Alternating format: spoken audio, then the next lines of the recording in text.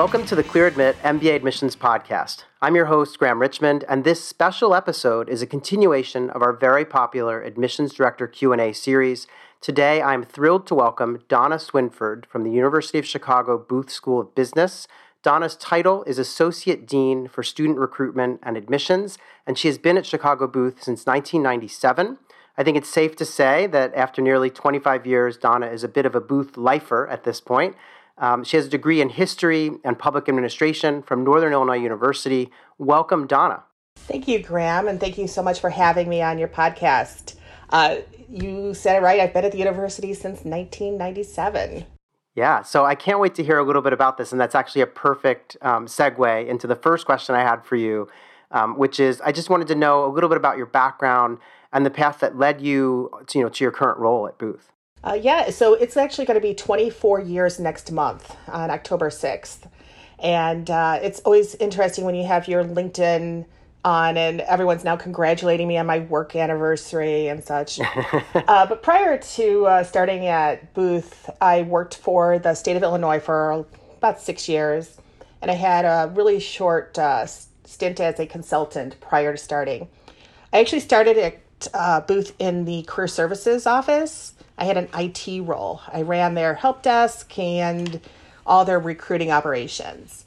After a couple years, I actually moved to the IT department at Booth, where I was a project manager. And in 2005, I joined admissions, where I oversaw all their operations. My predecessor, Kurt Alm, he was just a wonderful mentor. And over the years, he gave me additional responsibilities, overseeing evaluation and recruiting. And then when he left admissions to move to take on a role of the CMO at Booth, I was appointed the Associate Dean of Admissions, and I've had that role since 2019. Got it. So you've really, it feels to me like you've probably seen, the admissions process from a lot of different angles and, some exposure even to the marketing side, I guess, with, having worked with Kurt, who went on to CMO role, and even some career services. Like you probably couldn't help but pick up on stuff while you were over in that office too. Yeah, and one thing that I've done is I've saved all my email. So I actually have this University of Chicago Booth archive in my email box. And just last week, when we had the September 11th anniversary, I went back to read all my emails from that day. Interesting. And the email announcement from the president at the time, the dean, and the back and forth. It was really interesting seeing something that happened 20 years ago in my email. Yeah, that's amazing. Yeah, now you're reminding me that we probably have a lot of people that we know in common. And I know we have other questions to get to on the podcast, but I realized that when I worked at Wharton in admissions, I worked for Rose Martinelli, who later left Wharton to become admissions director at Booth. So I have a feeling you must have overlapped with her, right? Because we've been doing this for a long time, both of us. Yeah, Rose actually hired me. Okay. And recruited me from IT to oversee admissions operations. Excellent. Okay. So yeah. Got it. All right. So while we're talking about your job, I got to know, what do you like about this work? And also give me one thing that you don't like so much about it. Okay. So what do I not like? I don't like the process of traveling. The having to go to the airport, waiting in lines, and making reservations is that part. Yeah. Having to order Ubers and pack. But once I get to my destination, I really enjoy being able to interact with prospective students and also our alumni. My favorite part is always the crafting of the class. I love being able to find diamonds in the rough, reading all the stories, and being able to identify candidates with potential. I'm someone who I love puzzles, and I really think of admissions as one giant puzzle, where I get to put together all these unique pieces, people, to create the class. So just last week on September 13th, we welcomed 621 new first years on campus at the Harper Center. And it was really amazing seeing everyone together and seeing all the pieces in one room. What is sometimes a little hard as an admissions director is because I know all the stories. I've read all the applications. I know details about people that they might not or realize I know. So it sometimes gets a little hard when I'm talking to someone thinking, oh, I know that you were this in college, or I know you did this, without being for lack of a better word, creepy.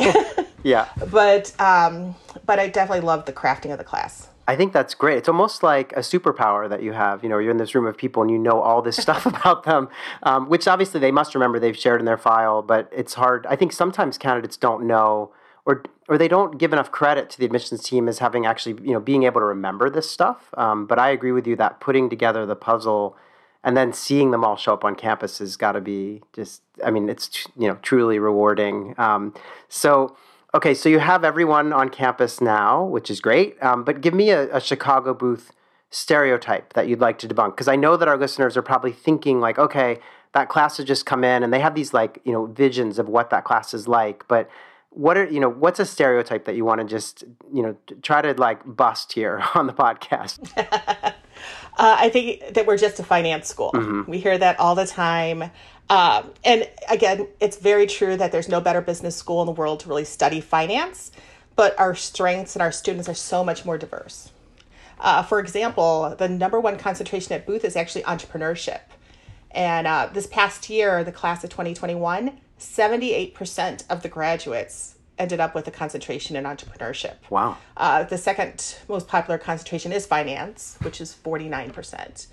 And while we're not done finalizing this year's employment report, 35% of the graduates are entering the consulting, or have consulting roles, 21% tech, and if you combined all the various financial services roles, it's 28. Okay. But we just have a very diverse student body who have all these different interests and are able to find success here at Booth, regardless of what their interest is. That makes sense. Yeah, I feel like, I would hope that our listeners are very well aware that across, all the top schools and, particularly schools like Booth, that, the strengths are numerous and that there's not, there isn't this sort of stereotyping happening with respect to a single discipline. While we're talking about campus and students showing up and everything, I wanted to know what's one new thing that's happening or maybe forthcoming on campus that you wish more people knew about? Sure. So I think that we're all really excited about what is happening at the university along the lines of quantum technology. So earlier this year, the university and the Polsky Center launched Duality, which is an accelerator for quantum technology startups. And this summer, the first cohort of 6 companies was announced. So Duality, what it is it's a 12-month accelerator program where startups get $50,000 and access to mentorship, office, and lab space at Booth. And so we're really excited about this. Wow, yeah, that does sound interesting. And is this, are the companies that come in, are they kind of early stage type companies? Is that it's sort of startups or? They are startups, yes. Yeah, okay. And can Booth, I presume Booth students or maybe recent graduates can be a part of this, right? They can apply to have their company be a part of the program or no? Oh, yes, definitely. And it's broader than just the University of Chicago. It's anyone in Chicago or any company can apply for it. Oh, wow. But it's housed at the university. Wow. Okay. Fascinating.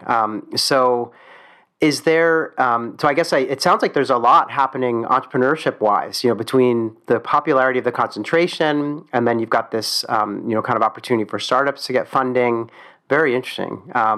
So I know, I know that, we can talk about academics and different things happening on campus, but I also know that our listeners are obsessively focused on the application process, because that's sort of where they are, right? Right. And so I wondered if you'd be willing to just walk us through the life of an application from the moment the candidate, hits submit until she gets a final decision, because I think that, applicants know a lot about their piece, but then they often wonder, where does the file go when they press send and they're just sitting around waiting for the interview invitation to come, so I'd love to just hear, what happens on your end when that file comes in? Sure. So once someone submits, the first step is to just make sure that the application's complete. So our system will check to make sure that all the letters of recommendation, scores, transcripts, everything has been received. And once an application is complete, it goes to committee. So our first step is to have an admissions director read the file. And that person will either recommend, invite to interview, or deny. If they are denied or recommended be denied, then another director will read the file and can either confirm, deny, or invite to interview. And if that person also denies, then a senior director confirms. So we would never deny someone without having 3 reviews. Okay. Just wanting to make sure that we're able to see the entire application. Now, if they're invited to interview, then they will have the opportunity to interview with either a current student or with one of our alumni volunteers. Once the interview report is received, it will go to another director who hasn't yet seen the file. And they have the option of voting admit, waitlist, or deny. And then the file goes to committee.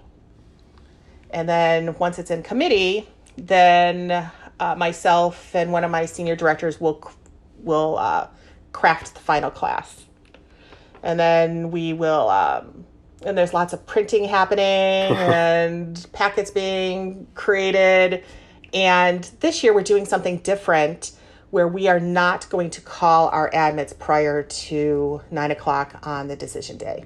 Okay. We're actually going to allow the decisions to go live prior to us calling.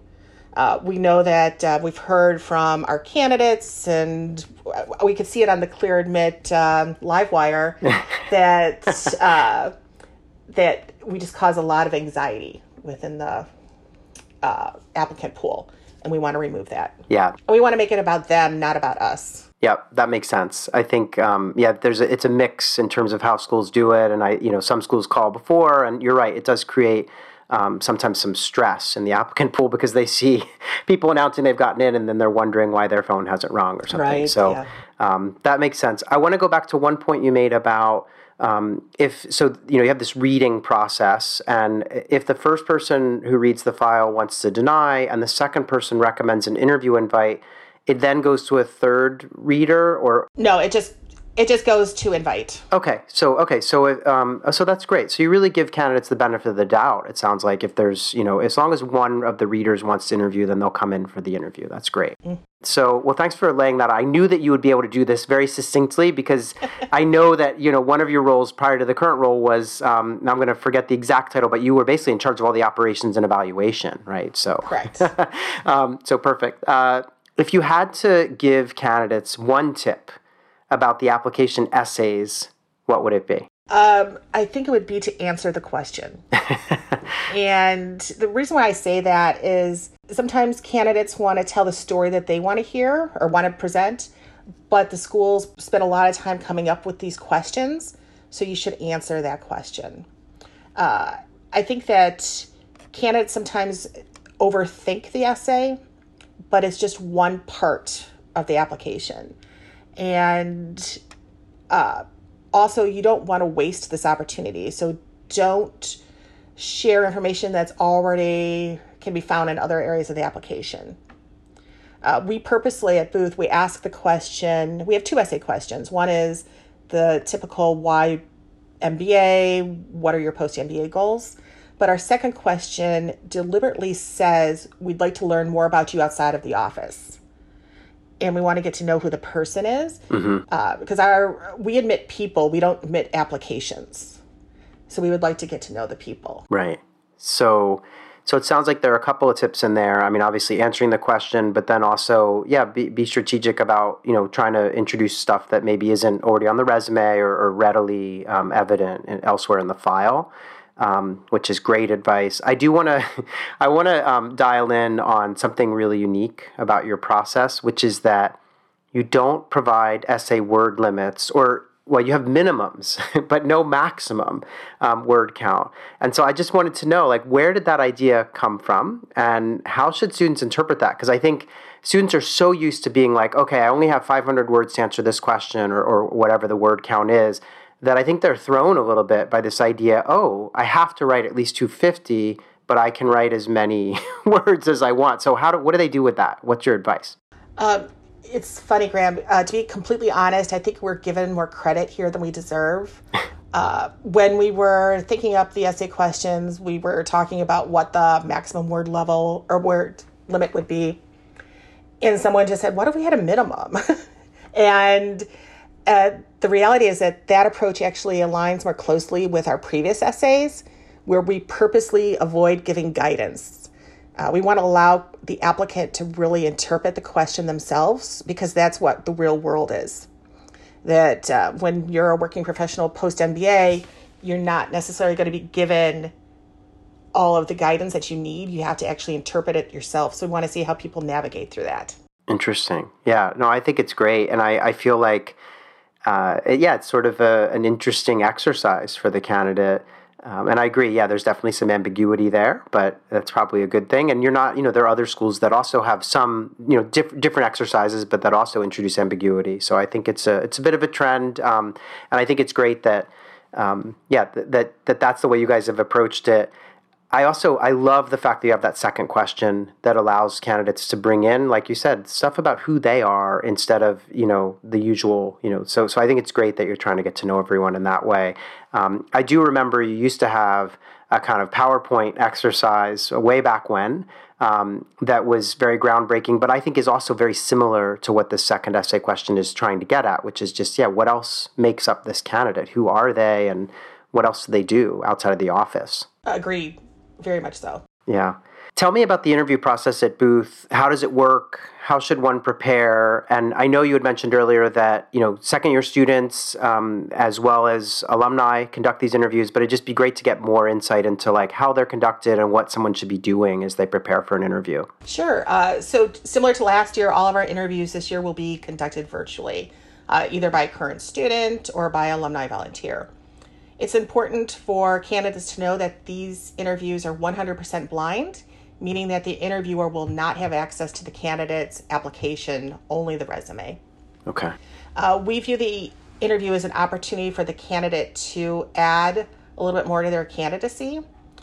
Candidates should be prepared to discuss their post-MBA goals, how the Booth MBA will help them achieve these goals.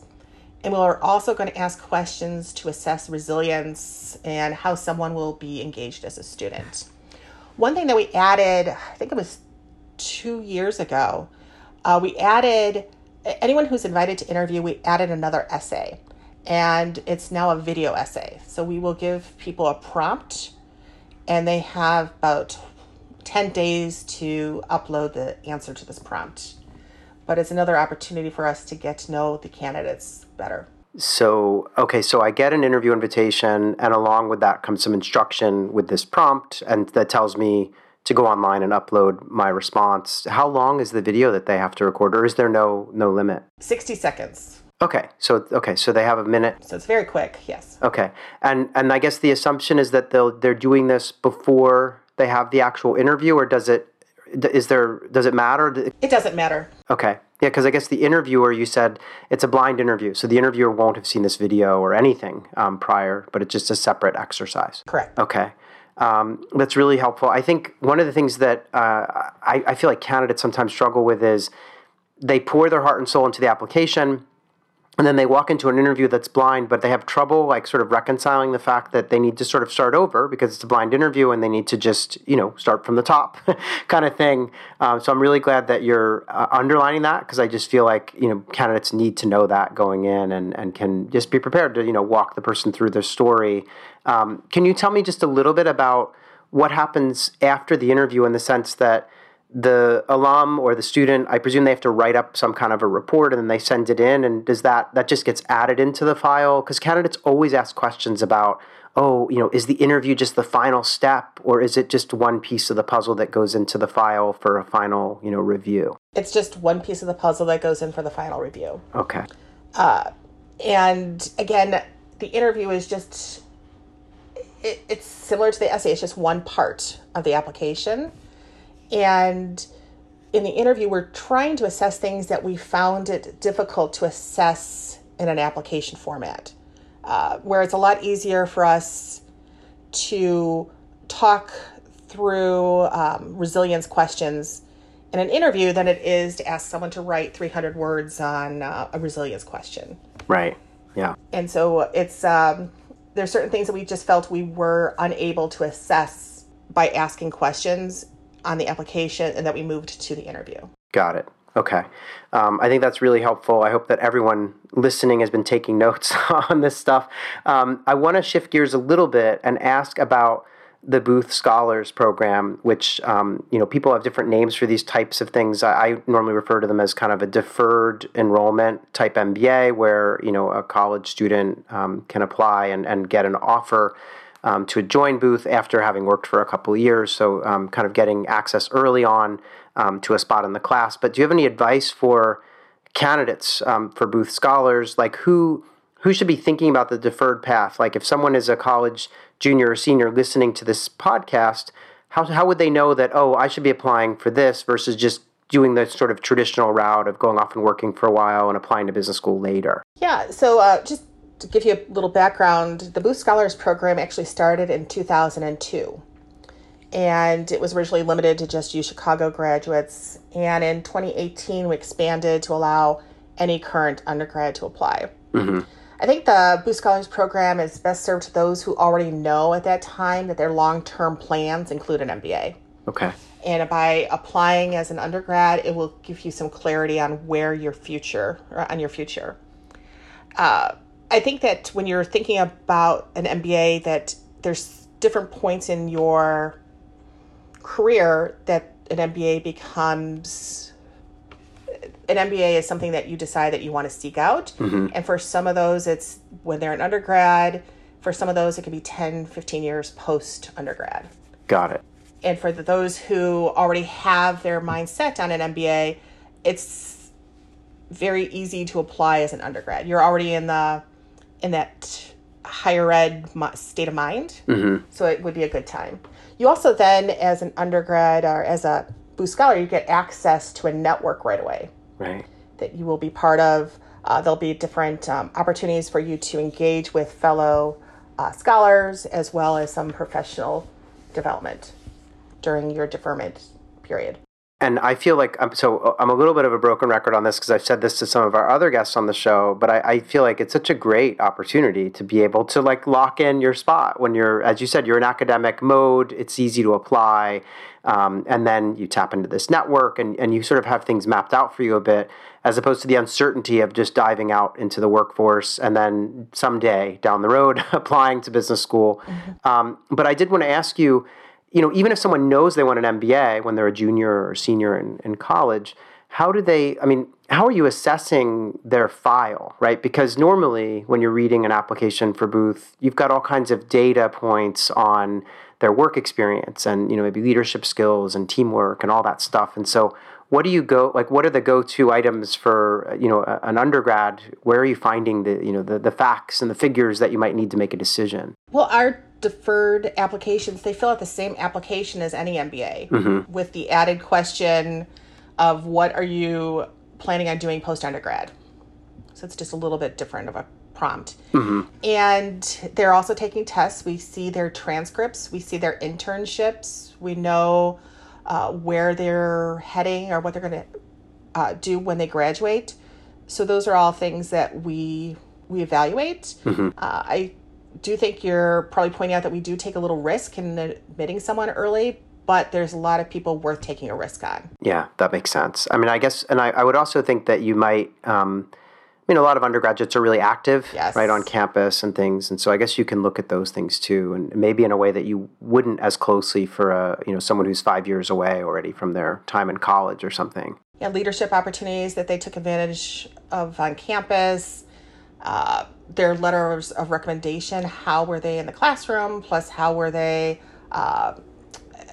perform in internships? Yeah. All those things. Okay. So it's not just one thing. It's, again, just like the regular application. It's just not one part of the application that we focus on.